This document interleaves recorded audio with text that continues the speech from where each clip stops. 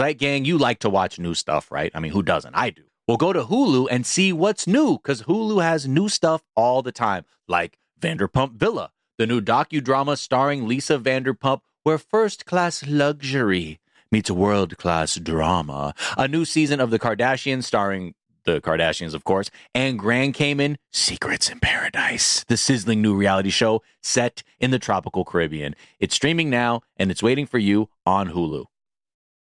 Here's something you might not know about wireless. Sometimes what you see isn't what you get. But with Visible, what you see is what you get. Switch to Visible, the wireless company that makes wireless visible. Get a one-line plan with unlimited 5G data powered by Verizon. Just $25 per month, taxes and fees included. Switch now at Visible.com. Monthly rate on the Visible plan. For data management practices and additional terms, visit Visible.com.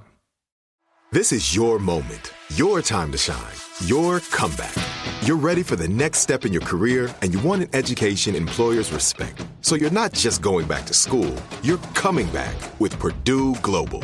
Backed by Purdue University, one of the nation's most respected public universities, Purdue Global is built for people who bring their life experience into the online classroom. Purdue Global, Purdue's online university for working adults. Start your comeback today at purdueglobal.edu.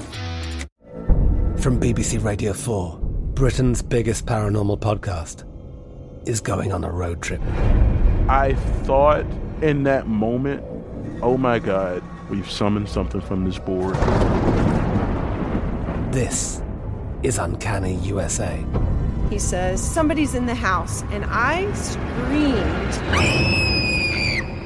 Listen to Uncanny USA wherever you get your BBC podcasts, if you dare.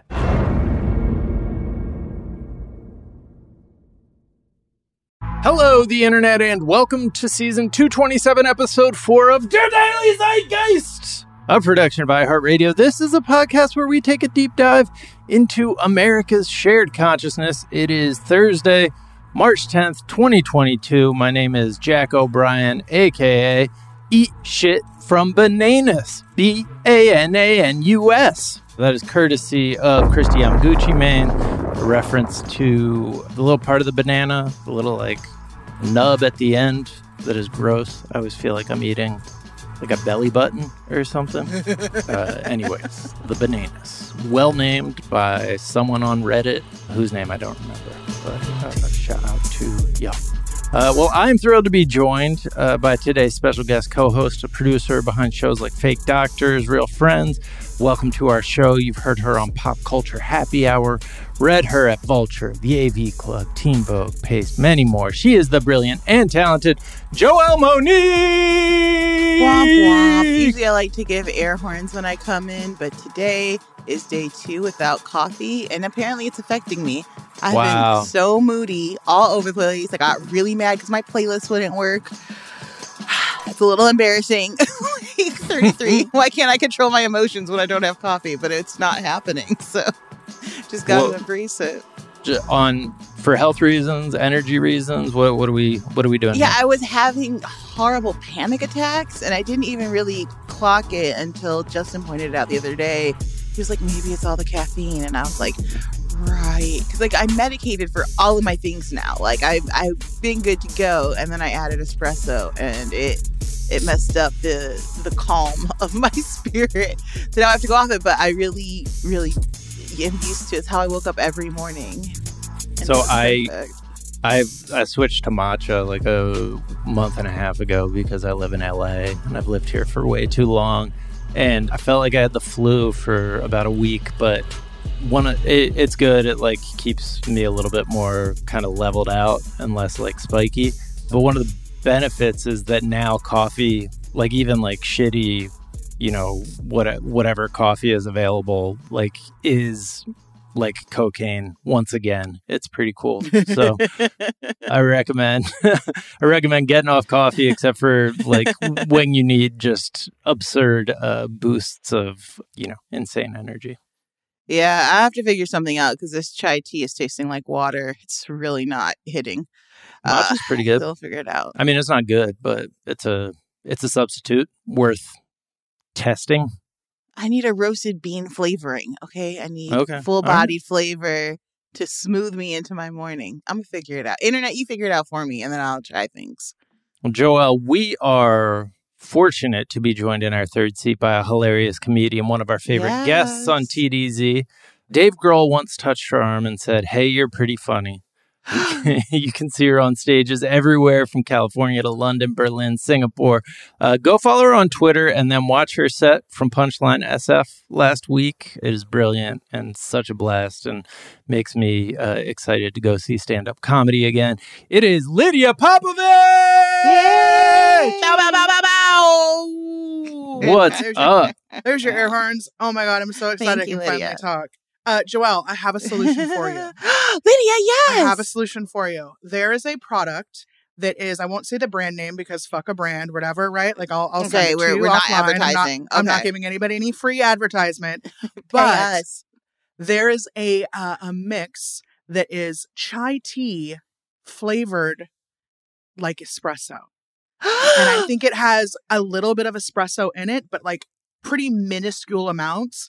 And it is so delicious. It's a little powder. It comes in a canister. It's made in San Francisco. You put it into water. You can put it into coconut milk. You can put it into regular milk. You can put it into whatever milk you want. Give it a little zhuzh. And then next thing you know, you have a delicious coffee tinged, like low caffeine beverage. I got you, Lydia. I got you. Every time our paths cross, you save my life a little. Thank you so much. Really looking forward to trying this. I am full of lots of little things. I don't know a lot about a lot, but I know a little about a lot. Does that make sense? Mm-hmm. Yes, it does. Yes, exactly. Hell yeah. Is chai like caffeinated? Is that a pretty up the butt? Yeah, chai nice. chai tea is super caffeinated, just like black tea is. You know what I mean? But it doesn't smack you in the face. Right. Yeah. Different properties, right? It's the real kicker about coffee, and I love coffee, and I think coffee gets a bad name, but I do think that coffee needs to be used in moderation. Like I spent a long time drinking way too much of it, and now I've got it to literally like I have a cup of it in the morning, and it's great, and I'm fine the rest of the day. That's the only way you got to do it. If you're having that like 1:30 iced coffee, you know what I mean? Yeah. If you were, that's the slippery slope, man. That's a young person's game. That's a young person's game. I remember being in college, just down in 3 of these a day, just really embracing all the power my youth had to offer. Ugh. Just hovering slightly above the ground at all times. Right? Yeah. And then around like 6:25 p.m., your palms are sweating and you're just like, what's happening? Yeah. That's vodka o'clock, though, so we're fine. Yeah, we're switching addictions. You just switch over. Vodka o'clock. Oh, man. Lydia, how you doing? It was great to see you back on stage. I'm good. Yeah, it's been awesome. I'm actually like so thrilled that comedy clubs have people in them again. It's not something that was happening kind of regularly. You never knew what was happening when you're going into places. And now I feel like people are really out. Like they're out. They're sitting in the chairs. They're excited to take their masks off. They're laughing. You know, people aren't on the verge of, freaking out. They're just having a genuine good time. And it makes my job so much more easy just to get up there and have a great time and not feel bad about it. Right. Like not feel like I'm contributing to like putting people's lives at risk. I'm feeling much better about being a live performer. It's incredible. Yeah, that's interesting. There's like an inverted thing where the harder you kill as a comedian, the more droplets you're putting out into the air around the people. I'm a spitter. I know it. Like I see it coming out of my mouth and I'm mortified. Like that's why I bought my own mic. I take my own mic with me now. And I love actually very thoughtful of you. Yeah. And I love a stage that's like Cobb's in San Francisco where it's elevated and you're also like away. So the likelihood of my like spit droplets landing on someone are pretty, it's not going to happen. But then like at Punchline, oh, for sure. I'm spitting on people like 100%. There's fluid flying out of my mouth. So there's no space between the audience and the stage there. For sure. But that's why it's such a great room though, It is. And fun. they have brought the, those tables aren't right up on the stage like they used to be. So, I mean, the venues are accommodating as well. But yeah, man, it is. It's a trip to be that conscious of it. You know what I mean? Yeah. And really, and see droplets and be like, I'm killing someone. Maybe. I hope not. Lydia, what are the audiences like? Are you finding, because as a movie theater goer, I have found that people are much more generous with their joy. In other words, we used to have to work for to get an applause or, a big group laughter. I feel like everyone's just very primed for that and kind of jumping in. Maybe when it's not warranted, but still it's lovely. I mean, it kind of depends. I mean, I think in general, you're right. I think people are excited to be out and be doing something and be doing it for fun and not like because it's like a necessary activity. But I will say that I think there is a contingent of audience members that have, number one, forgotten how to act outside the house, right? Like they have just forgotten how to act. Like they forget that they're not at home. So their body language is weird, or their facial expressions are weird, or just some of their habits are odd, or they are just rude, right? Where they're just like, oh, I'm going to just turn and have a full ass conversation with someone because that's what I would do at home watching Netflix. Or they are so excited to be out and talk to other people. They want to literally like have a conversation with you where they're like, oh, I'm going to speak out loud after every joke that you say and tell you how great it is. And then tell them it's great. And then tell you why we think it's also, and you're like, this isn't a panel discussion. All right. I am up here doing a thing and I need you to hush it up. But they're having fun, right? Like they're not trying to heckle. They're just like want to be a part of what's happening, you know? Yeah. They're too used to the parasocial relationships we all developed when we were 100% quarantine. 100%. I talk back to my podcasts. They hear me. Yeah, they like it. I email them like long emails and they read them on air to me. Yeah. Right. The other thing is that many of us during the quarantine, while we were staying at home and entertaining ourselves, also maybe drank a little. And then that became a lot. And I think people forgot how to be public drunk, right? Like at home drunk is a very different drunk than I'm in public bar drunk, right? Versus I'm in public at an event drunk. So some people are like just taking shots to the face and then 40 minutes in, they're shithoused. Yeah. And they're just like, yeah! Like a lot of woos. Like it used to just be like, bachelorette parties. And now it's just like everybody, your grandma, your aunt, your uncle. Like I've seen 3 separate occasions. I've seen women in their 40s getting escorted out the club for being too lit. Wow. I kind of love it though. That's a nice, a woo energy can be overwhelming, but it can also be extremely nice. Exhaustive is a great word for it. For like the first 2 minutes or whatever, you're like, all right, you're very excited. But then like after like 6 minutes, you're like, okay, lady, I know I'm funny, but I'm not this many woos. You gotta dial it back. I get, woo, and you're like, I get it. You're 97% Chardonnay at this point, but like, I need you to just chill and shut the fuck up. Just be public drunk. Be public drunk. Have a good time. I bet a lot of people like kicked up their drinking at home and now like they're back out and they're drinking more. And then I think there's also people who like, if you haven't drank in a long time, you just don't know how to act. Oh, absolutely. I'm sure. Or just also just like feeling fun, being like, oh, I'm fully in public lit. Everyone else is lit. Like, and all of that energy starts like just getting you feeling even more excited. And then next thing you know, you're like, oh yeah, I can do whatever I want. It's dark in this room. No one can see me. Right. But I'm glad they're there. I am glad people are there. I will say that. And I think for the most part, honestly, like the shows I've been doing have been super fun. Super fun. And it just feels like I don't know, like whenever I tour with Felipe Esparza, his audiences are hands down the best audiences in the world. Like I will put money on it. There's no way you cannot have fun at his shows. His audience just come the perfect level of wasted and the perfect level of like just ready to have a good time. And I feel like every show I've been to has been like almost a Felipe audience. That's how excited people are to be out. So I'm like, yeah, man, this is great. Tides are turning. Tides are turning.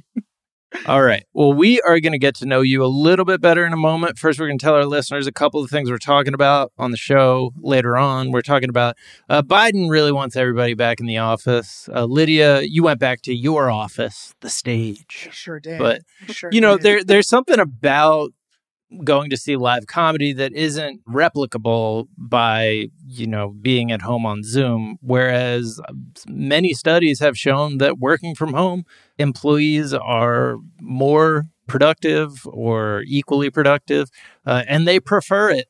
So there's like not really a logic that has been expressed other than like, we got to show we beat this dang COVID and get back out there to the office, folks. And I think he kind of gave the game away where he was like, people can like return to their offices and like go fill up city squares or some shit like that, which is like, oh, okay, so it's real estate. But we'll talk about that. There's an essay on bloodknife.com, which is a website I had never been to before, but well named. I was going to say, what are your bookmarks like, my guy? Jesus. But it's from the writer Raquel as Benedict about the sexlessness of movies over the past 20 years. And like just not even just like there's not sex scenes, but like they don't feel horny. Like it feels like the sex has been removed from them. And, you know, there's some good examples. I think Christopher Nolan is like the king of this. Just complete.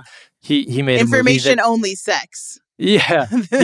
He made a movie that takes place in people's dreams where there's not even like a horny image in there. It's just like a bunch of guys skiing around and like shooting at other guys, like, which is nary a boner in sight. Nary a boner in sight. And nobody said shit. They were just like, yeah, no, that makes sense because he's good at making movies. So we're going to talk about that, all of that, plenty more. But first, Lydia, we do like to ask our guest, what is something from your search history? Ooh, search history. I took a look today, and the first thing on there was 15 best places for champagne in Nashville. Yes. That's where I'm at in my level of evolving and getting back into the office, because my other office is fucking brunch and I miss it. I miss sitting in a restaurant with a fine white tablecloth. I miss having a actual glass, preferably a crystal glass that is filled with a real champagne. And I'm not talking about a sparkling wine. I am not talking about a Prosecco. I am talking about a champagne from France, ladies and gentlemen. I am talking something with true bubbles. There's huge difference. Listen, once you have, because at first I was like, how different could it be really? What's truly happening? Yeah. And then I went to France. I was at Cannes. I was interning. Someone handed me a glass of champagne. It took 2 to schnockered, first of all, just off my ass. Yeah. And then second, like I've never giggled so much. A baby could not have outgiggled me that day. It is the most uplifting, jovial drink on the planet. I will say, in defense of Prosecco, though, a Bellini hits. It hits in the morning. I'm not mad at that. But have you had peach puree and a French glass of champagne topped with a little bit of Chambord? You're turning me. Yeah, exactly. I mean, and listen, brunch. The two are not mutually exclusive. You know what I mean? It's just a matter of like where you're at in your life. Where are you at on that any given Sunday? You know what I mean? My any given Sunday would literally be about like an epic brunch. Yeah. It would have zero to do with football. It would literally be like a presentation of breads. You know what I mean? And like salted meats and cheeses. Like, oh, also my God. a game of inches, brunch, you know? Yeah, man. Exactly. Yes. But yeah, my other office's brunch, by the way, needs to be a t-shirt if it's not already. You put speak it on a in coffee brilliant mug. t-shirts and coffee mug things. You're honestly, you're right. I need to. Yeah, you need to trademark that. My other office's brunch is kind of perfect. Yeah. What's the perfect brunch size, Lydia? How many people are we sitting down to brunch with? No more than 4. Okay. Oh, hard controversial statements. Okay, 4. I mean, I really think that's 4. I've done brunch with 5, and I've done brunch with 6. I prefer an even number. I think 6 works out fine too, but it has to be the right 6 people. The reason why I say 4 is because I like intimacy. I like being involved. I like all parties being involved in the conversation. I feel like when you have a group of 4, you can sit perfectly at a 4-top. There's not an awkward wait. You are more likely to get a good reservation and be seated in one of the preferable places of the restaurant where you have a great server.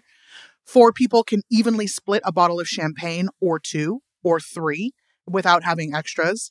4 people can also split entrees, and you can split things in a much cleaner way. So you're actually maximizing your access to the brunch menu and able to enjoy more of it. Lydia, I was brunching for enjoyment, but you're got brunching down to a science. Like, that was epic. I am convinced. Yeah. No more than I recently did an 8-person brunch, which was really nice, but I did miss half the conversation. Yep. And the other half was on the other side, and it was lovely to see people's faces, but I didn't know what was going on in their lives. Yep. I didn't feel like I got caught up, and the food was amazing. But yeah, no, totally. Okay, 4. Next brunch, we're trying 4 people. We'll see how it goes. Yeah. Because for me, the brunch isn't about, I mean, yes, I enjoy the company, but like I am laser focused on enjoying brunch foods and enjoying that meal. Like I really am about the meal. Like I came to eat and I came to drink. I have a whole bit about it where I say like, I have $200 and 3 hours and I'm trying to get fucked up. Like I mean fucked up on food and on drink. Like when I'm done with brunch, I'm done. Like I'm done. Like that's I have to like, sleep. We're going back. It's over. We're going back to the crib. We're taking dabs and I'm getting in my cozies and I'm going to take a nap and I'll wake up and I will order dinner or something like that. Or I'll have a soup or something. You know what I mean? I'll have something very light. But like when you eat a brunch like that, like that's the food you're taking in that day. And the rest of the day is just letting your body recover. Because there's so much butter and there's so much richness going on that like you don't really want to sully your body with anything besides like delicious butter, delicious champagne, gorgeous breads. You know what I mean? Just top of the line. Gorgeous. So breads. yeah, I haven't found like my brunch spot yet in Nashville. So I've just been kind of looking because it's either they've got great food and a shit wine list or they've got a great wine list and shit food. And like, I haven't found the middle. And like, I love Southern cooking and I love Southern food, but like, I really personally prefer a brunch that has a French bistro lean. So, you know, I don't want a biscuit and gravy necessarily, you know, unless you're doing something really fucking special to that biscuit and really fucking special to that gravy. That's how I feel. I didn't come for grits, but the last time I went to brunch, it was this black-owned restaurant in Brentwood that, of course, now I cannot remember the name of it, but they had an oxtail and grits. I died. Ooh, like I fully ascended eating it. No one could talk to me. I was like, please, I have to eat this and focus on what is coming. Like, it's so good. Yeah. Oh, man. Oh, that sounds delish. Yeah. See, I love creativity. I have to plan a brunch now. Yeah. What's something you think? Go ahead. Go ahead. Sorry. We're all like, no, what else do you want to talk about? Let's talk about food. How much food do you want to talk about? We can talk about all day. What's something you think is overrated? For me, honestly, good segue. I think that TikTok recipes or these Instagram chefs, like these like 15-second, like, hey, how to make 10 meals in 1 minute, where you're like, get a sheet pan and then put dry noodles on it and then put cubes of cheese and then put a pile of meat and then put a pile of this and then put it in the oven and then it looks gross, but stir it all together and it's a dip. Like, no, bro. No, like, I don't, that's not right. You gotta boil them noodles, dog. Like, I'm over this like TikTok chefing.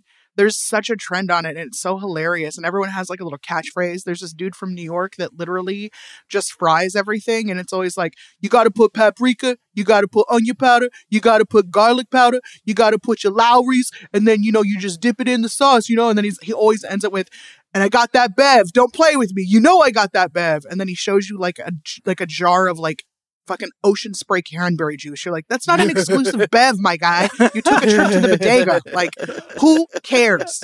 All right. You made fried shrimp and you have some cranberry juice. Are you 7? What is happening? Last time I checked in with the social media, like chefs and recipes where you like actually watch the video, like we found out that the thing that everybody was passing around was like a fetish video. Like those people who are like making lasagna on the countertop. Oh yeah, like that's that's that so was weird. Just a weird fetish video that, you know, everybody was like, I can't believe, you know, these people are so bad at cooking, and it was like, no, people are jerking off to this. That's yeah, well, and there's also like these weird trends that are coming over from that, like the food jerk off world. Like there's a whole genre of like very cute sort of like homely girl next door cooks on Instagram and TikTok, and they all leaning over super close to the camera, like in the worst kitchen position you could possibly do to chop vegetables, but it's about a very specific angle. Right. Like that chick who made the like salmon with the like seaweed and the rice in the microwave that people lost their fucking minds about. Like she does this same movement where it's like, I'm going to overlean and get really close to the camera and like ASMR the way I'm cutting stuff. And I'm just like, oh my God, this is like, you're making leftovers, bitch. Like, why is this a whole event? Like, what is Bring happening? back Julia Childs, okay? I want my chef 6 feet tall and crying when they eat bread. This is my ideal. I just want people to know how to actually cook. That's my whole thing is like, I learned how to cook from the women in my family and from my dad. And like, I just feel like it's such like a sacred thing, right? Like it's so awesome to learn how to cook from your parents. And I think that you should cook for yourself. And then that way you cook for your family, be it your kids or your loved ones or whatever. Like it's such a human thing to prepare a meal. And I don't like seeing it sort of convenienceized, and I don't like seeing it fetishized, and I don't like seeing it just sort of like these girls are like, oh, I don't know how to cook, so like I'm gonna microwave this and then show you this paper plate and be like, ooh, she's a wifey now. It's like, no, bitch, you're gonna lose the entirety of your man with that plate. Like, that's not gonna happen. Like, just learn how to cook. Just learn how to cook. What is something you think is underrated? Persistence. Okay. I think that people need to be more persistent. It's really difficult to achieve your goals, right? It's really difficult to achieve your dreams. And I think it's one thing to like dream up what you want to do, dream up what you want to see, dream up what you want to get. And it's another thing to actually follow through and start traveling down that path and getting to it, right? Whether that's something as simple as like, you know, me finding a Dolly Parton pinball machine that I've been looking for 10 years, or it's like, I want to be an ice skater, right? Like whatever it is. Right. I just think that a lot of the time we just give up, right? Like you couldn't find it. You couldn't, you know, you're not that great at skating. Like, oh, I guess I'm not going to be a skater. Like, just keep trying, like keep going, because you will get what you want if you keep doing it, you know? And of course, like it's just in my head because I got this fucking Dolly Parton pinball machine that I literally have been looking for 10 years. And any other normal, sane person would have just given up. But like, no, my psychotic ass and persistent ass was like, no, I'm going to literally look online twice a month and try to find one that is in good condition that I like. And one day I will find it. And I did. And now I have it and it's beautiful and I love it. But it wouldn't have happened if it wasn't for persistence. Did you set an alarm like on this day every month, or it was just that much of a like goal for you that you just like we're doing it regardless? You were searching for the Dolly Parton pinball machine. That much of a goal for me. And also I just like I have weekly searches that I do for random Dolly Parton stuff because like I said, I have a problem. So it's just like, it's part of my search. You know what I mean? It's just like, oh, okay, I'm looking for things today. Like I kind of have always had this list of little things of like, oh, I wonder if there's a new Dolly Parton things here or there. And so I would always be like, when I'm in that mindset. And some days I just wake up and I think about it. Like when this machine, that's how I got it. I woke up in the morning and I was like, I haven't looked for the pinball machine in a minute. And that's because I lost one at auction 2 months ago and I was really upset about it. And I just was like, ugh, I don't want to think about it. And I thought it was like, I'm never going to find one that was that good. And then I woke up like 3 weeks ago and was like, you know what? I'm going to look. And I went on eBay and there it was. The Dolly Parton holy shit. Yeah, the Dolly Parton pinball machine is behind Lydia. We can see it in the shot. It was on when the meeting, the Zoom started. And it's a thing of beauty. It's well worth it.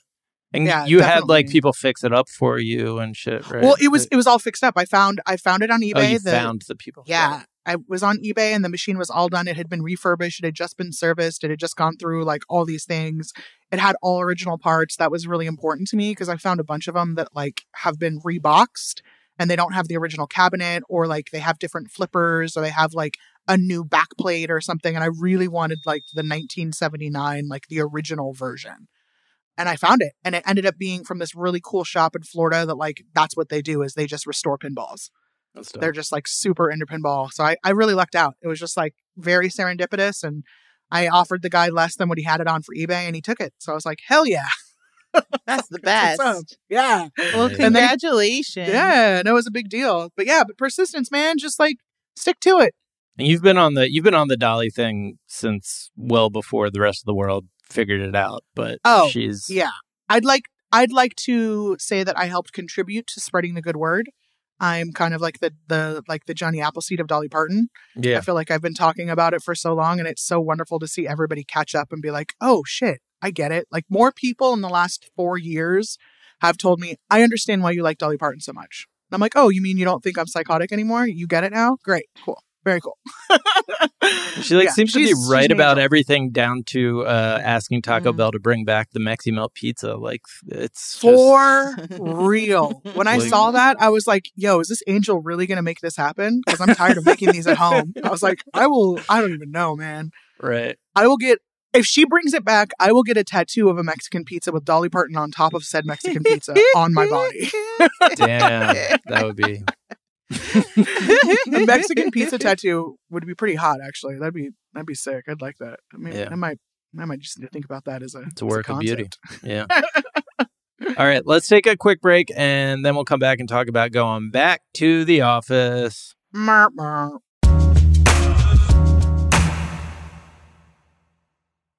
Zeit gang, customers are rushing to your store, but do you have a point of sale system you can trust, or is it, like a literal POS?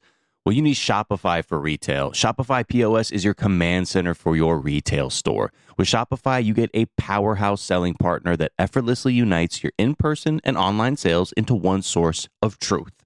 Connect with customers inline and online. Look, you want to use TikTok? Well, guess what? They have plug-and-play tools built for marketing campaigns on platforms just like that.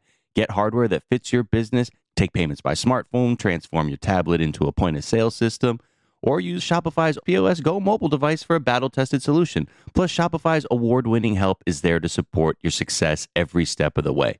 Now, I was looking at Shopify.com, and I'm trying to get some answers. Let's say, I had a bustling retail business, and I need, maybe some hardware to be able to sell my wares on the street, take credit card payments, whatever. And I know Shopify is easy to use. Half the time I buy something online, I'm like, oh, yep, they're using Shopify.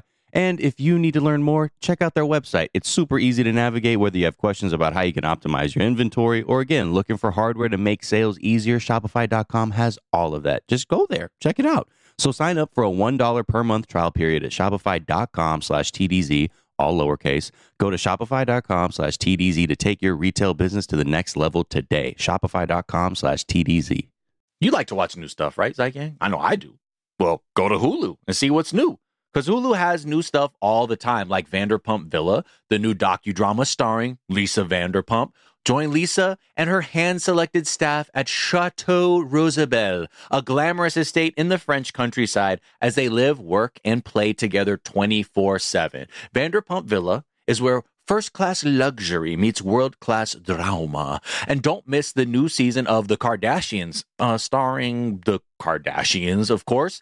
And Season 5 promises new horizons for the entire Kardashian clan, and if you're looking for steamy streams, check out Grand Cayman Secrets in Paradise, the sizzling new reality show set on the tropical Caribbean island of Grand Cayman, where the rich come to play. But be warned, it's a small island, and secrets don't stay secret for long. So come check out what's new on Hulu this month. It's streaming now, and it's waiting for you on Hulu.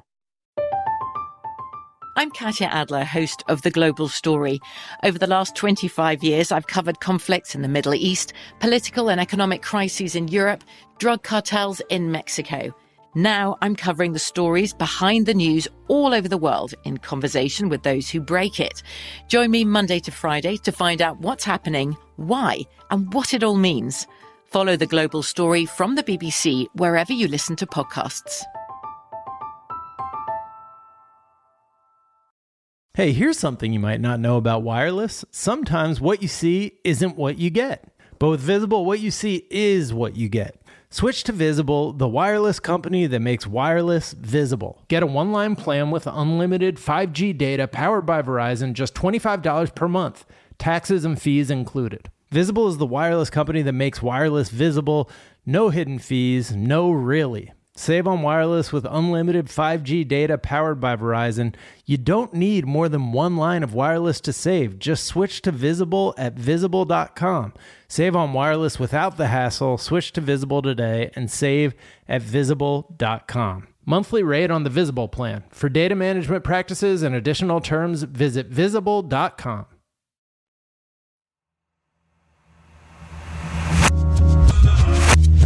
And we're back. And Joe Biden last week during the State of the Union said people working from home can feel safe and begin to return to their office. And now he's doubled down, calling for an end to remote work. I think that was last week. But I don't know. I'm kind of seeing this sentiment pervade.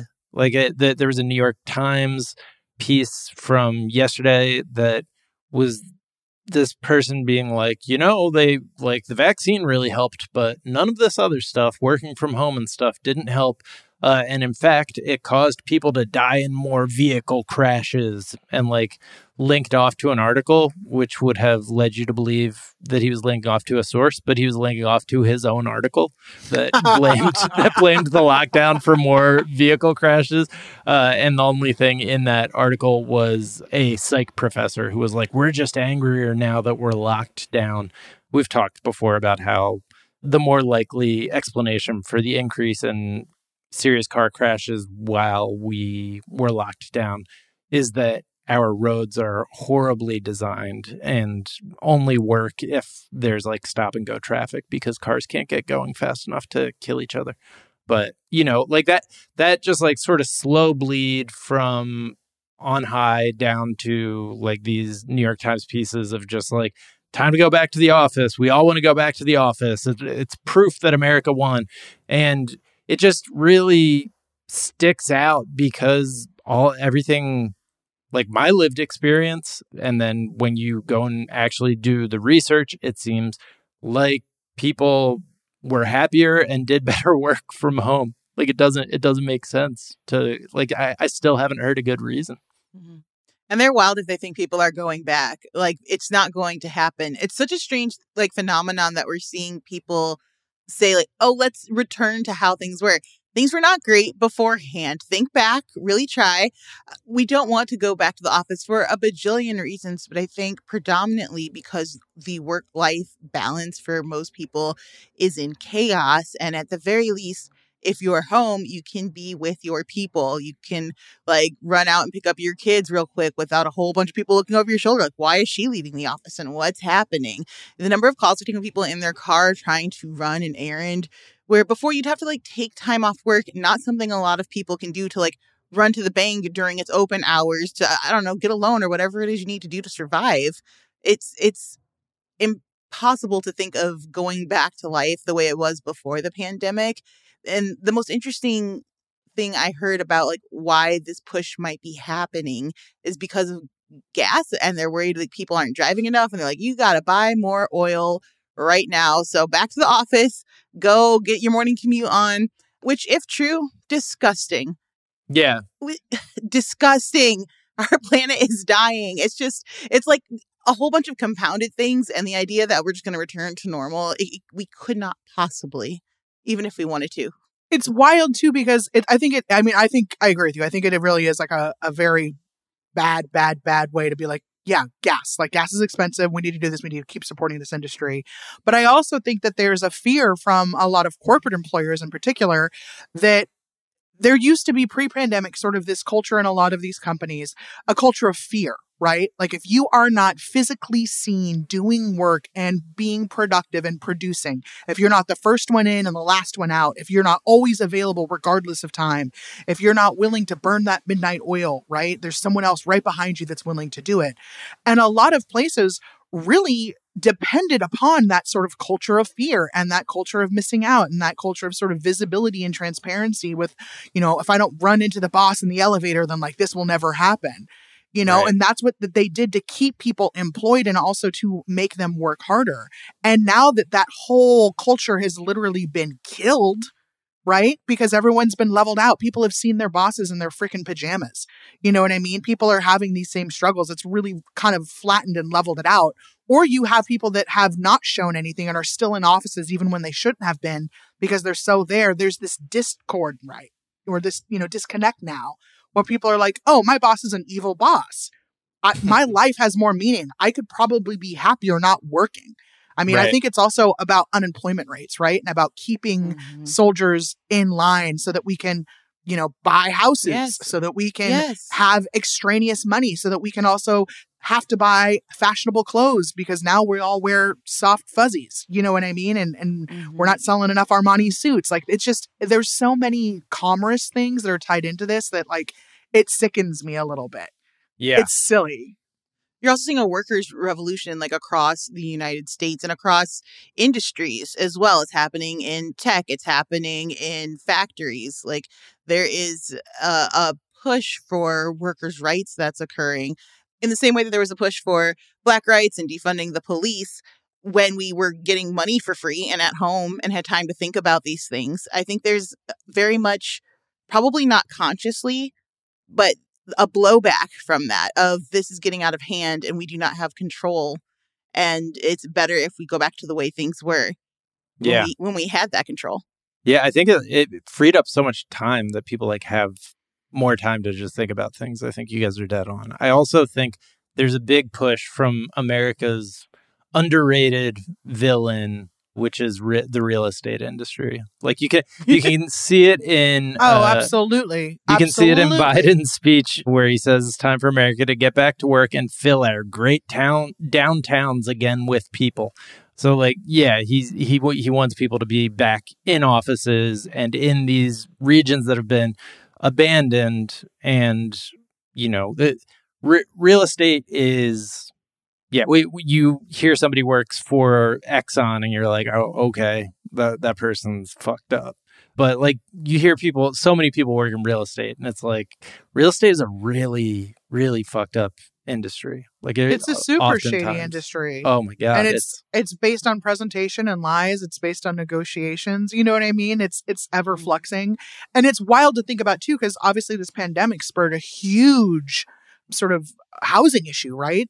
People losing their homes, not being able to afford their homes, but then at the same time, a ton of people moving to areas so that they can buy homes and driving prices up. You know what I mean? I certainly am part of that problem myself. I left California and came to Tennessee where, it was much cheaper, but at the same time, the prices like have quintupled since I've been here. It's ridiculous to kind of see that that's happening. It's like, oh, that's not enough. So now we have to do it on a corporate sector. It has to be impacting them. It has to be. Yeah, right? Yeah, for sure. And like if you don't have people in big, huge offices and people are actually, maybe there's companies that are like, yeah, we don't need to be here. Let's fuck this building. Like, let's all work from home. That's a huge money saver.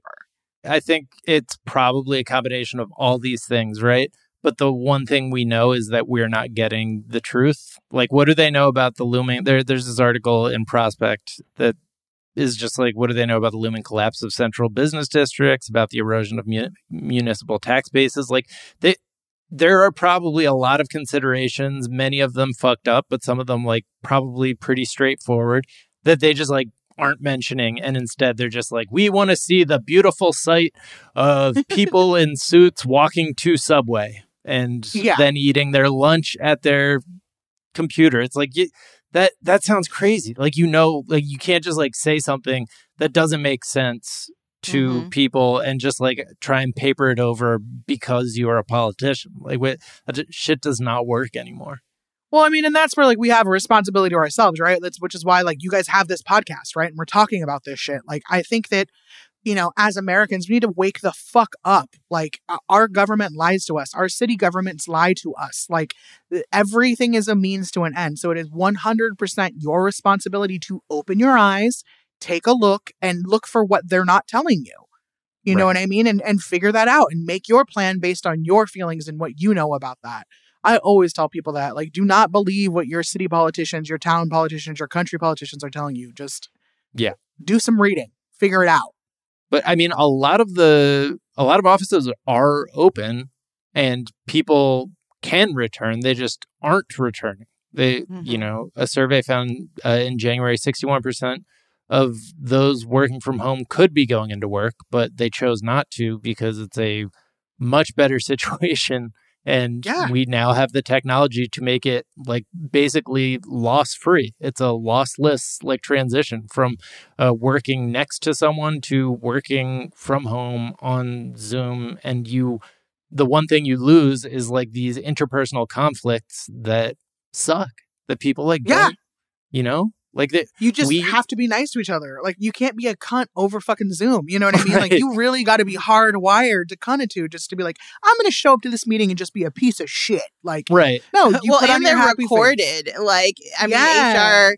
I would love to get some HR reports out of this and like how much have those interpersonal conflicts decreased, and what has that freed up HR to? HR has so many more responsibilities outside of just resolving conflict. It would be interesting to see, what are the benefits of staying at home, which is something I've seen it on a personal level. Like, yes, more time for family. Yes, more time for like sleep and self-care and all of these other things. But from a corporate perspective, what more can like the corporations be doing now that they're not having to manage the people so directly? And I think that can only be a positive for both sides of that conflict, like for both the corporations and the people who work for them. Yeah. For sure. HR is the real estate agents of the corporate infrastructure. Yeah. I don't, also very hard job that, I feel for anybody working in HR. I mean, what a time to be a middle manager, right? Oof. This has just got to be fucking the worst and the best, where you're just like, man, go with God. I don't care. Like, call me never. I'm just here. I'm here. I'm just here. Yeah. On the list of people who are out of practice being around other humans, you can add like bosses, because they... Yeah. So there's this office in Toronto with signs that are welcoming people back, that are like making people come back to the office. And they have these like signs that are, I guess, supposed to be funny.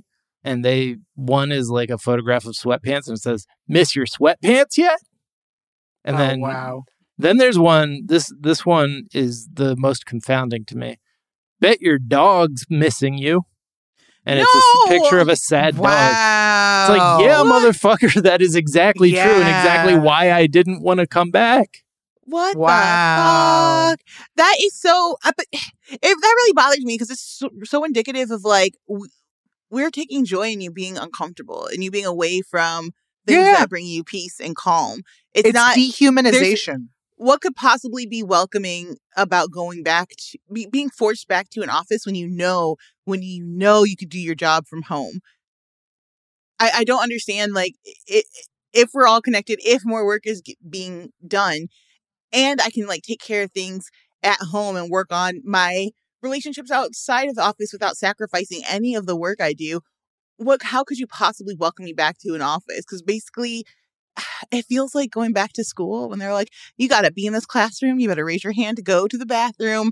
All of these ways we sort of use to control kids very early. It's like, I don't want to bring that further into my adult life. I feel like we're good. We know how to work. We know how to turn things in.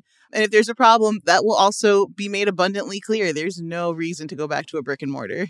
It's also a thing we've talked about. There's this essay that was turned into a book by David Graeber, and it's called Bullshit Jobs. And it's just a survey of all the jobs in America and like the UK. And it's like, oh, half of these don't need to exist. Like, a lot of these are just like moving shit around and like pushing people around and creating chaos. And the people who mostly don't need to exist a lot of the time are those middle managers and the people who are like in those meetings when they determine shit like, we got to bring everybody back so we can, make them cringe with our terrible senses of humor. Yes. Here we go. Okay, so once I was working for a delivery company. I might be NDA'd, so I won't say their name. It was early in that company's existence, maybe 3 or 4 years, but they were doing well. They were about to go public. So, of course, what do? They hire a team to come in and ask, how can we be more efficient? Suddenly, my very cool job where people would like chain smoke at their desks with vapes. We would watch. I had Netflix on the whole time, just pop in a phone call, pause whatever show I'm binging. I watched a lot of Disney's Robin Hood back in the day. Some girl would just play Sims the whole time. And look, it sounds like, how are these people getting anything done? But what was interesting to me, our numbers did not go up afterwards. No. There was no change in performance. We were just comfortable, and they really hated that. They were like, they're doing something that isn't 100% work. It's like, I'm waiting for a call to come. I don't do anything but wait for my little screen to light up, and then I click the call, and then I help them out, and then I go back to doing whatever. And I think there's this very like old school idea of, and to that old school's point, you used to work, like working to 6 or 7 was late. Like, oh my gosh, you stay 2 extra hours at work? I think in 9 to 5, they were saying like twice a week I have to stay up until like 7 and I have to get my kids dinner and all this. People don't have time to cook their children dinner. They're like, fuck it, pizza, $5, go eat. I have more work to do once we get home. So it doesn't make sense to tell people like you must work around the clock and also no creature comforts. It's not tenable. And I honestly think it's why workers are like, listen, I'll just stay at home. It's fine. I'm not coming back. You know what's not compatible with efficiency? The death of the human soul. It feels people are not efficient workers when their soul is being just ground out of their fucking bodies. 100%. I agree with you, man. Which is why I think, like, again, take some personal accountability. Like, if you, I just think it would be awesome. Be like, sure, I'll come back, but then just roll in just as you've been at home. Like, just come in your sweats. Bring that dog. You know what I mean? Like, bring your little plug-in heater. Like, get rid of that office chair, put the beanbag in there, get yourself a little IKEA sofa, just go full Costanza, you know what I mean? And just completely renovate your office into like a creature comfort layer and be like, I'm legit doing my work, but I'm not doing it unless I'm comfortable. Like, that's just it. Just a vehement fight back on comfort level. That seems fair. Unless you got a job where you're like, I don't want my doctor to come in sweats. That's a little concerning. My lawyer can be more comfortable than a suit and tie, but figure it somewhere. Scrubs or sweats. A little secret about doctors. They are the one profession that gets away with wearing sweats nonstop. Constantly. Scrubs are the most comfortable fucking clothes.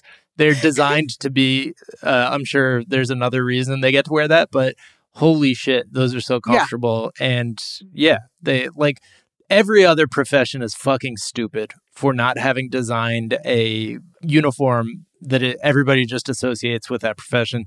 Like, if lawyers were as smart as they claim they are, they would be in like baggy onesies. That would be the thing that tells us that you're a lawyer. I thought you were going to say they'd all be dressed in foghorn leghorn costumes. That would be great. Amazing. Not comfortable, but hilarious. Yeah. I do like the idea of like needing to have a dedicated uniform to your job. I think that's just awesome. Like, mechanics coveralls, you know what's going on. Plumber, pants that don't fit. You know what I mean? Like, everybody knows what you do. You're like, oh, that guy's for sure a plumber.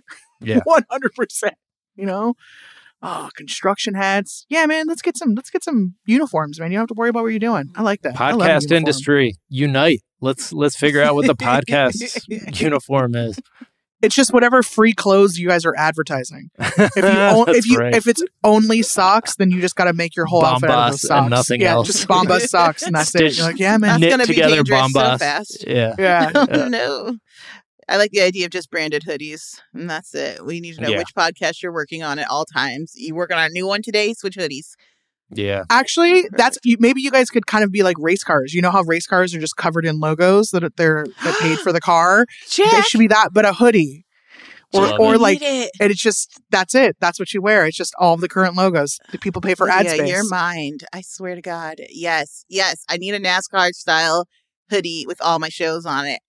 Yeah. And then you guys should also have a pit crew. People already do that with their like email signatures with like every logo, and it starts to like look like you're in the Navy, like with all the like, decorations.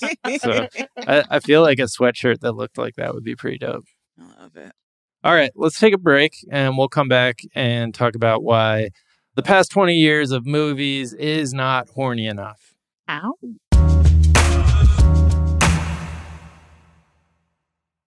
You like to watch new stuff, right, Zygang? I know I do. Well, go to Hulu and see what's new. Because Hulu has new stuff all the time, like Vanderpump Villa, the new docudrama starring Lisa Vanderpump. Join Lisa and her hand-selected staff at Chateau Rosabelle, a glamorous estate in the French countryside, as they live, work, and play together 24/7. Vanderpump Villa is where first-class luxury meets world-class drama. And don't miss the new season of The Kardashians, starring the Kardashians, of course. And Season 5 promises new horizons for the entire Kardashian clan. And if you're looking for steamy streams, check out Grand Cayman Secrets in Paradise, the sizzling new reality show set on the tropical Caribbean island of Grand Cayman, where the rich come to play. But be warned, it's a small island, and secrets don't stay secret for long. So come check out what's new on Hulu this month. It's streaming now, and it's waiting for you on Hulu. I'm Katya Adler, host of The Global Story. Over the last 25 years, I've covered conflicts in the Middle East, political and economic crises in Europe, drug cartels in Mexico. Now I'm covering the stories behind the news all over the world in conversation with those who break it. Join me Monday to Friday to find out what's happening, why, and what it all means. Follow The Global Story from the BBC wherever you listen to podcasts. Hey, here's something you might not know about wireless. Sometimes what you see isn't what you get. But with Visible, what you see is what you get. Switch to Visible, the wireless company that makes wireless visible. Get a one-line plan with unlimited 5G data powered by Verizon, just $25 per month. Taxes and fees included. Visible is the wireless company that makes wireless visible. No hidden fees, no really. Save on wireless with unlimited 5G data powered by Verizon. You don't need more than one line of wireless to save. Just switch to Visible at Visible.com. Save on wireless without the hassle. Switch to Visible today and save at Visible.com. Monthly rate on the Visible plan. For data management practices and additional terms, visit Visible.com. Enjoy all your favorite sports like never before at BetMGM. Signing up and playing is so easy. Simply sign up using code Buckeye and receive up to $1,500 back in bonus bets if you don't win your first bet. When you register with BetMGM, you can get instant access to a variety of parlay selection features, live betting options, and the best daily promotions in the business. And with BetMGM at your fingertips, every play and every game matter more than ever. Place your moneyline, prop, and parlay bets with the king of sportsbooks today. Sign up using code Buckeye and receive up to $1,500 back in bonus bets if you don't win your first bet. That's right, up to $1,500. Again, sign up using code Buckeye and receive up to $1,500 back in bonus bets if you don't win your first bet. BetMGM and GameSense remind you to play responsibly. 21 plus and present in Ohio. Subject to eligibility requirements. Rewards are non-withdrawable bonus bets that expire in 7 days. Gambling problem? Call 1-800-GAMBLER in partnership with MGM Northfield Park. That's 1-800-GAMBLER.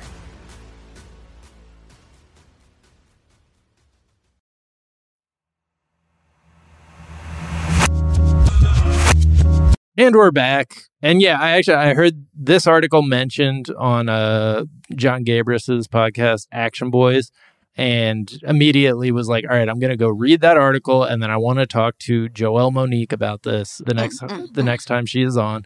It's just a good, like, sort of meta-analysis of movies of the past 20 years that's like, you know, like, as recently as the 80s and 90s, like, people were horny in movie, like movie characters were horny. And now, as like the human body as it appears in movies has been like whittled down into this like thing that requires, you know, engineering from like a full-time chef and trainer and steroid bartender. I don't know. Like, as the bodies have gotten more like traditionally like beautiful, the people have just gotten less horny. Like, people, like, the movie characters are just, I don't know. Like, it really made sense to me in the article when the author was talking about Christopher Nolan movies. I've always noticed this about Christopher Nolan movies. There's not like I said up top, there's not a drop of sex in any of the dreams of Inception. But like, it's not just Christopher Nolan movies. Like, I was not like, that movie's fucking weird. Like, that's a movie about dreams and like nobody, it's like a world in which sex doesn't exist. And we just like, yeah, I don't know. And then, I mean, it's true. Like the Dark Knight Rises sex scene between Christian Bale and Marion Cotillard is like, I think the low point of his movies and maybe all movies. It's just, it does like so drab and unbelievable and just like plot mechanical. It sucks. But, you know, the author also points out like all the Marvel movies like Pepper Potts and Tony Stark, those people aren't fucking. You can just look at that and be like, those people aren't. What are you talking about? Even Wonder Woman and Steve Trevor, the entire second movie is based on her wanting to does she take over a person in a coma's body, or he takes over? She takes over a person in a coma's body to bring this person back to life. He does in part 2, yeah. And they have clearly like just, it's like they've not heard of sex, let alone like wanted to have it with one another. There's no time for sex when you're saving the world, Jack. Yeah. Priorities. And okay, so I have so many thoughts on a direct tangent from what we were just talking about. The idea that movies are so focused on end of the world scenarios, I think that we've been scared out of sex. There's just like, there's no time. Like, Christopher Nolan isn't even interested in love. Even in Inception, which is supposed to be about a guy getting back to this woman that he lost, you know, it's falling deeper into his dreams to get to.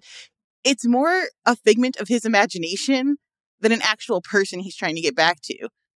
All we ever see of her is like her with the kids. She's very beautiful. She's off in the distance. They don't even show her face. We don't know anything about her. It's really more of a representation of that's where he feels safe. It's about him. It's not even about getting to her so that he can love her, right? Like the way that they convey her. At least that's what I got from it. I was just like, yeah. So this has nothing to do with her.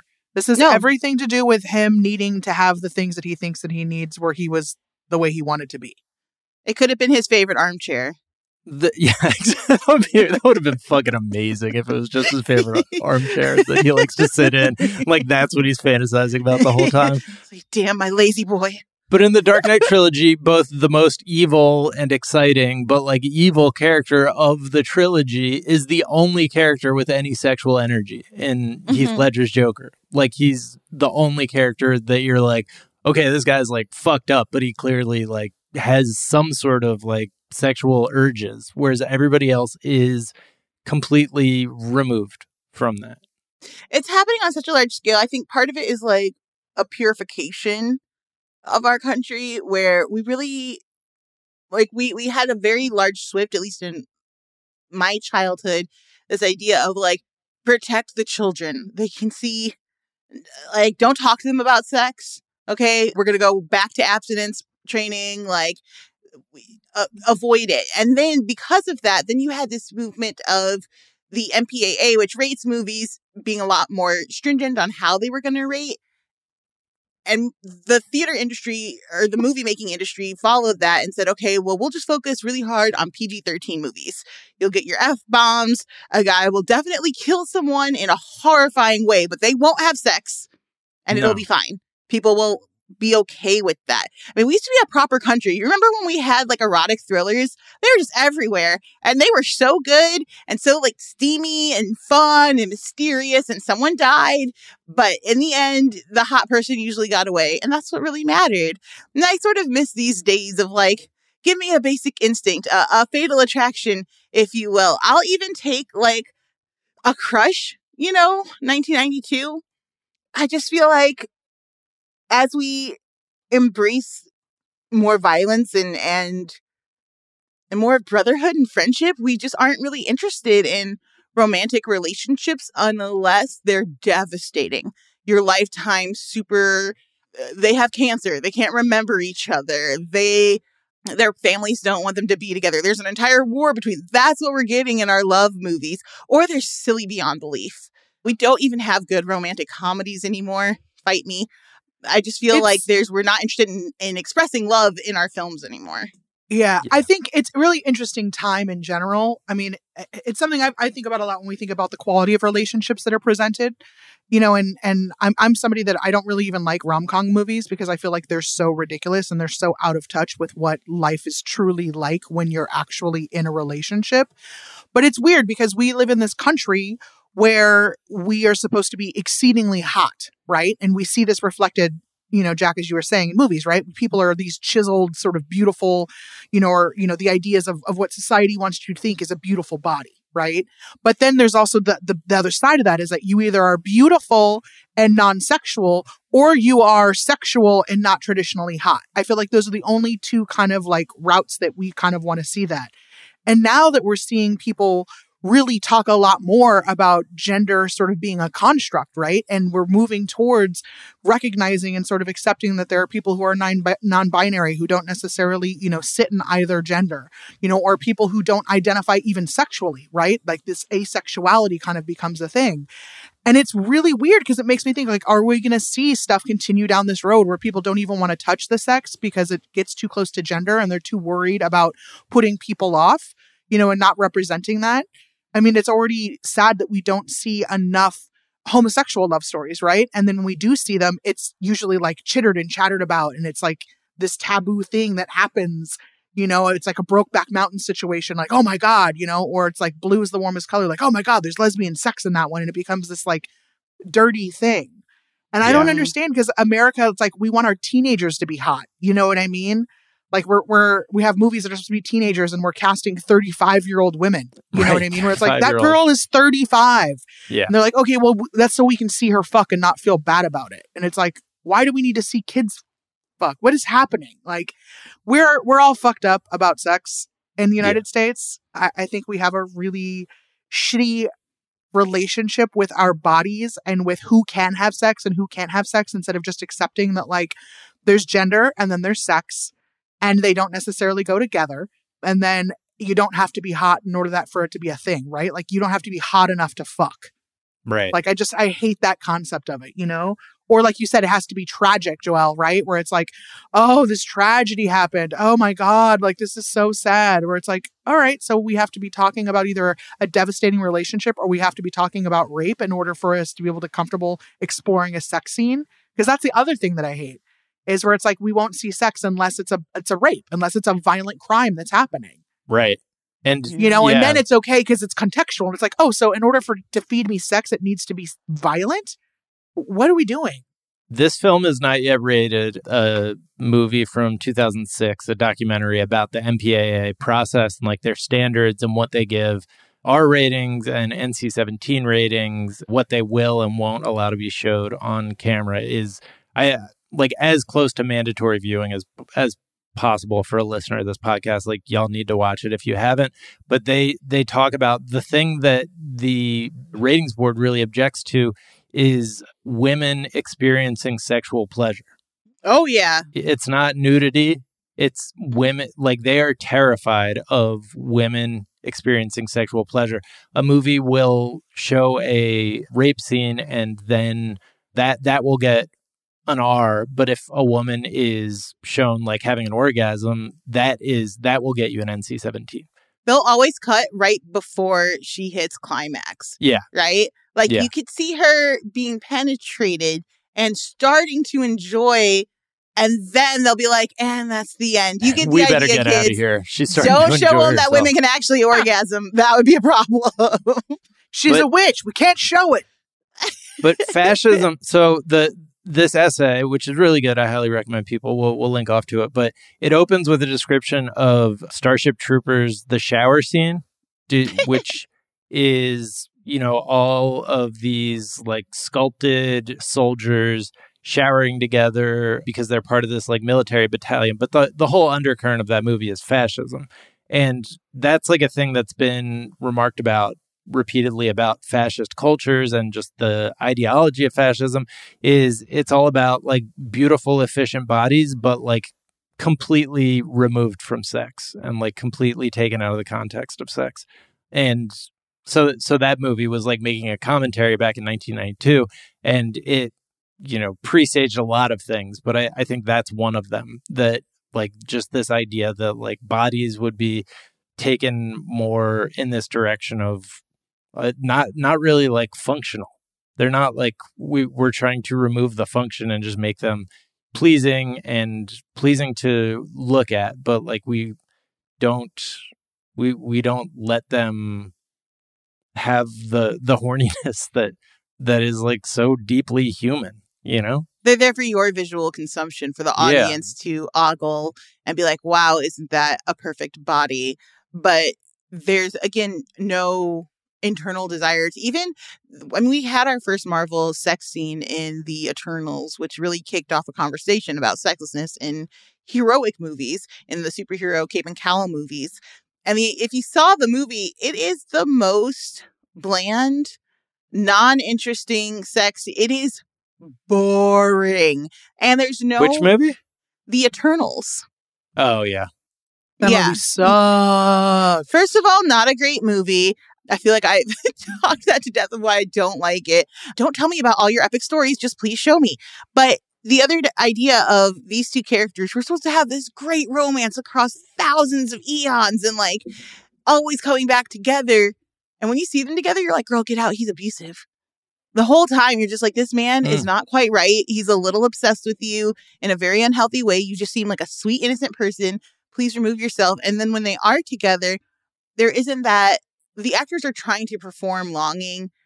It's staged so that it's supposed to be there, but it never connects or leaps off the screen. And it's because it's a Disney film. Disney's never going to allow you to truly invest in what it means to be like in a committed sexual relationship. That's not, you are parents serving other people. You are doomed lovers. You are not ever happy and really enjoying yourself when they had every reason to be. It's weird to me that we're continuing to get that in spaces where the studio could go there It makes sense to me that Disney is like, that's not really what we're interested in. We are very strictly a family space. But Warner Brothers, y'all, you got so much space and time just to bring out the fucking, you could do it. It's not going to be a problem. Your audience is going to stay here for it. But I do think that a lot of people are afraid of slipping into that R category, because even when you have movies like Deadpool, which does have a lot of sex and actually some pretty good fun sex scenes in there, it didn't do the same kind of numbers that I think a studio hopes to hit every time they release a superhero movie. It did well. They're going to keep releasing Deadpool movies, but that R rating, it makes a difference. I think they try to go PG-13 on movie 2, if I remember correctly. And so this article is kind of written in the context of maybe the Batman will save us from this trend. And we hoped. There's no like overt sex scene, but I have read people say like it's the characters are clearly horny, and like there's a like undercurrent of sexuality, at least as compared to previous Batman. Zoe Kravitz is absolutely horny for Batman. Batman has never had sex ever. This version of Batman, not fucking. And it's Robert Batman's Pattinson. just sad too. Like, I don't know. Batman has never been like the horny character for me. Like, he's just such a sad boy. You know what I mean? And it's like, he just seems like the kind of guy you'd fuck and then he'd cry after and he'd be like, God, now I have to stay. Like, I can't leave. You know what I mean? I feel like Michael Keaton Batman did fuck, and that was the only one. That was like kind of. And maybe George Clooney because he had nipples. But I would pay good money, and I'm talking good money, to see Fat Thor fuck somebody, everybody, all things. Like when they had Fat Thor, that really did it for me. I was just like, ooh, what's up? I like that little belly. I was like, yeah. That really. Fat Thor was definitely hot. Yeah, dude, I'm into it. On Thor, that's what I want to see. The writer points out, like in Greek myths, Thor is like a... Oh, yeah, he fucks everybody. Yeah, he fucks everyone. And in the Thor movies, like the first one is basically a, rom-com. I mean, there's like a very strong, like, lead actress in Natalie Portman, and he just like looks at her like a fucking, dumb puppy and just like grins at her. And it's like, movies are supposed to be our Greek myths, like, or at least in my opinion, like that's what reveals things about our inner lives and values and wishes and dreams, is like the movies that we're into. But for some reason, like in the transition from like ancient Greece to today, we were like, get the sex out of there. None of that. Man. Bring back the fuck hammer.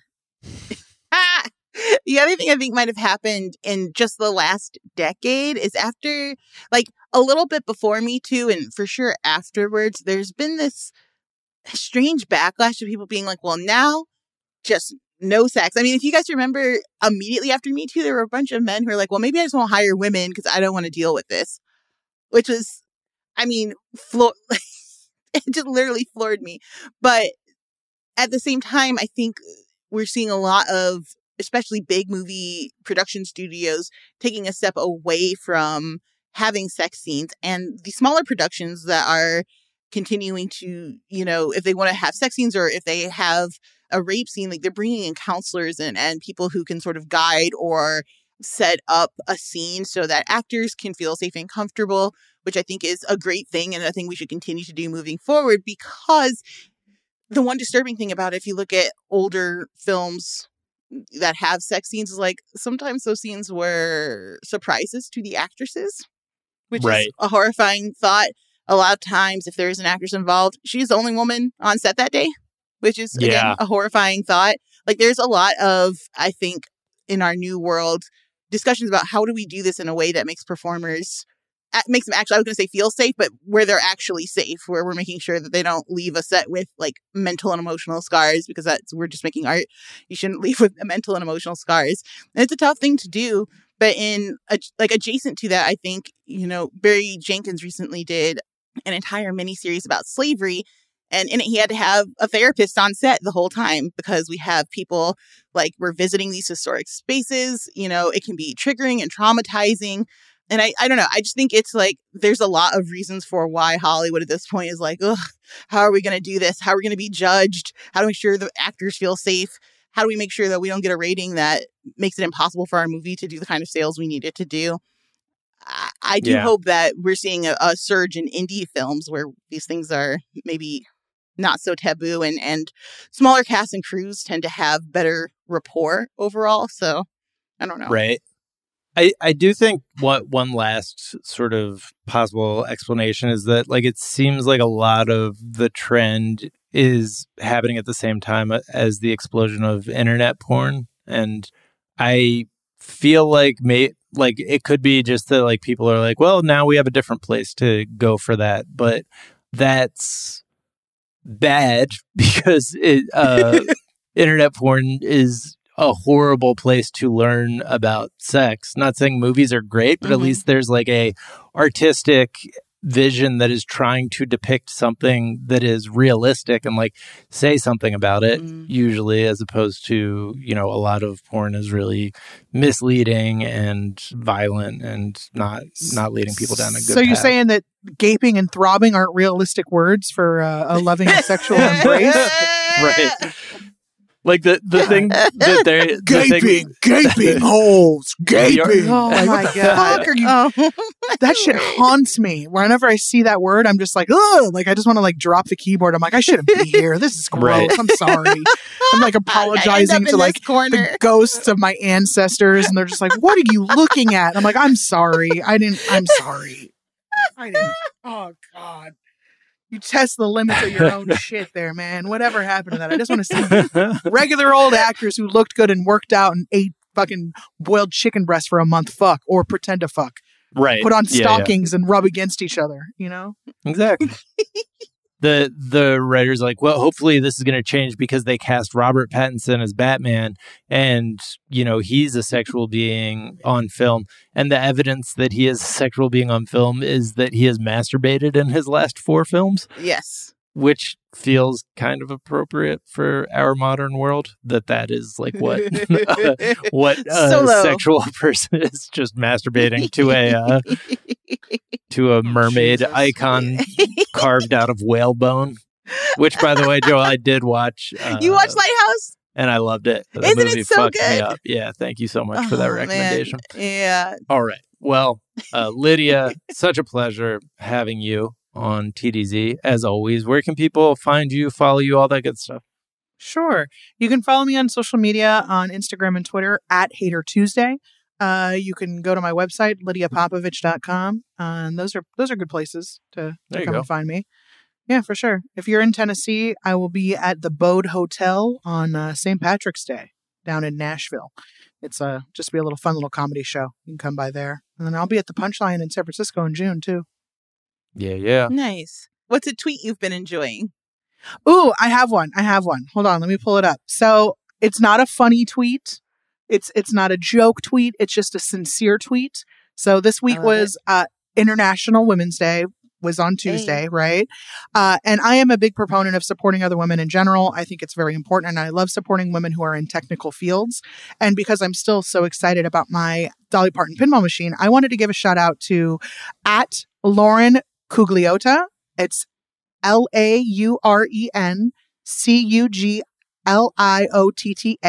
She is a pinball technician based out of Jupiter, Florida, and she is one of the people that was on the team that helped put my machine together. But she has a really cool Twitter that she's just getting going, and it's her basically walking you through like how she repairs vintage machines, and she puts all these little cool videos. And I just think it's super cool that she is following her dreams and she is persisting and she is learning how to be a pinball technician. So follow her, check it out if you're into pinball, and support women in technical fields. Let's go, Lauren. Let's do it. Awesome. Joelle, where can people find you? What is a tweet you've been enjoying? Y'all know me. You can find me all over the internet at Joelle Monique. That's JoelleMonique.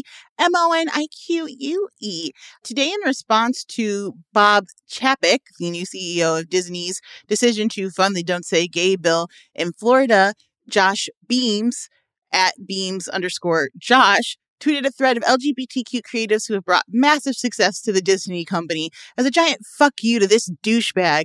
I am so frustrated at the idea of a company that has taken millions of gay dollars, who has a bunch of queer workers who are incredible human beings who like work really, really tirelessly to bring these stories to life and manage parks and any job Disney has, whatever job Disney has on their fire force, whatever.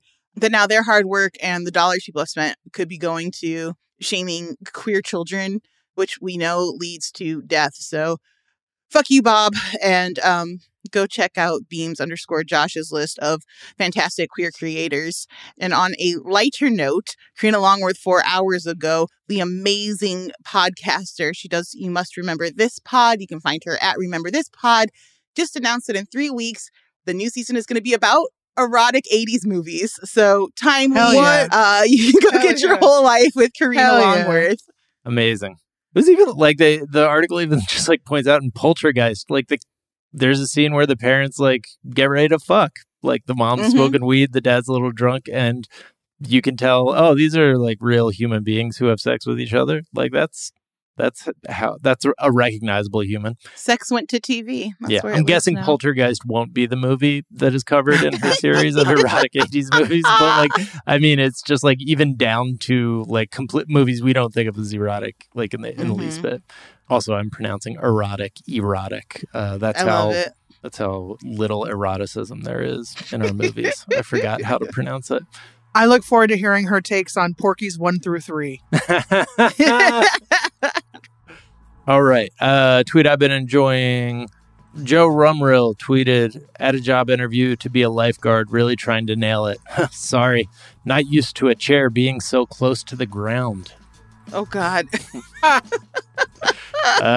You can find me on Twitter at Jack_O'Brien. You can find us on Twitter at Daily Zeitgeist. We're at The Daily Zeitgeist on Instagram. We have a Facebook fan page and a website, dailyzeitgeist.com, where we post our episodes and our footnotes, where we link off to the information that we talked about in today's episode, as well as a song that we think you might enjoy. And, when Miles isn't around, sometimes we like to ask super producer Justin. Oh, shit. What song he thinks our listeners should go listen to. Justin, do you have a recommendation, sir? Yeah.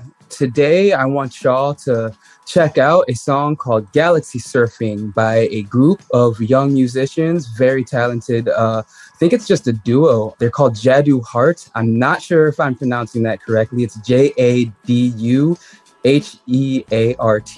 This song is very, very relaxing. It really, the title tells you everything you need to know about it. If you want to feel like you're drifting away amongst the stars, just looking at beautiful visions, and you want to just melt away for a little bit, you can check out this track, Galaxy Surfing by Jadu Heart, and it'll be in the footnotes.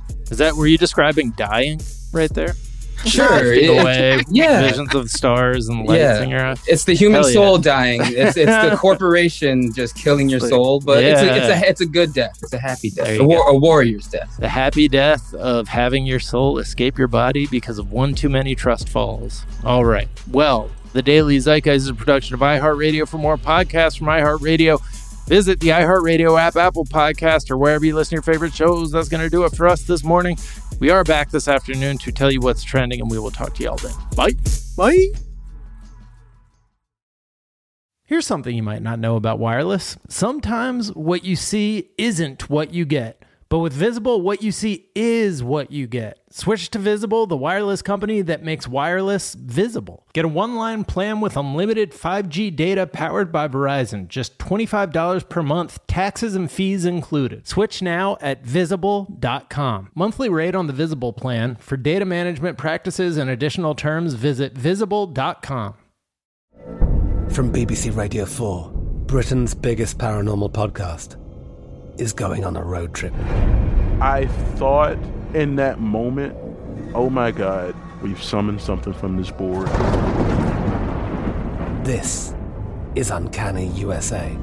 He says, somebody's in the house, and I screamed. Listen to Uncanny USA wherever you get your BBC podcasts, if you dare.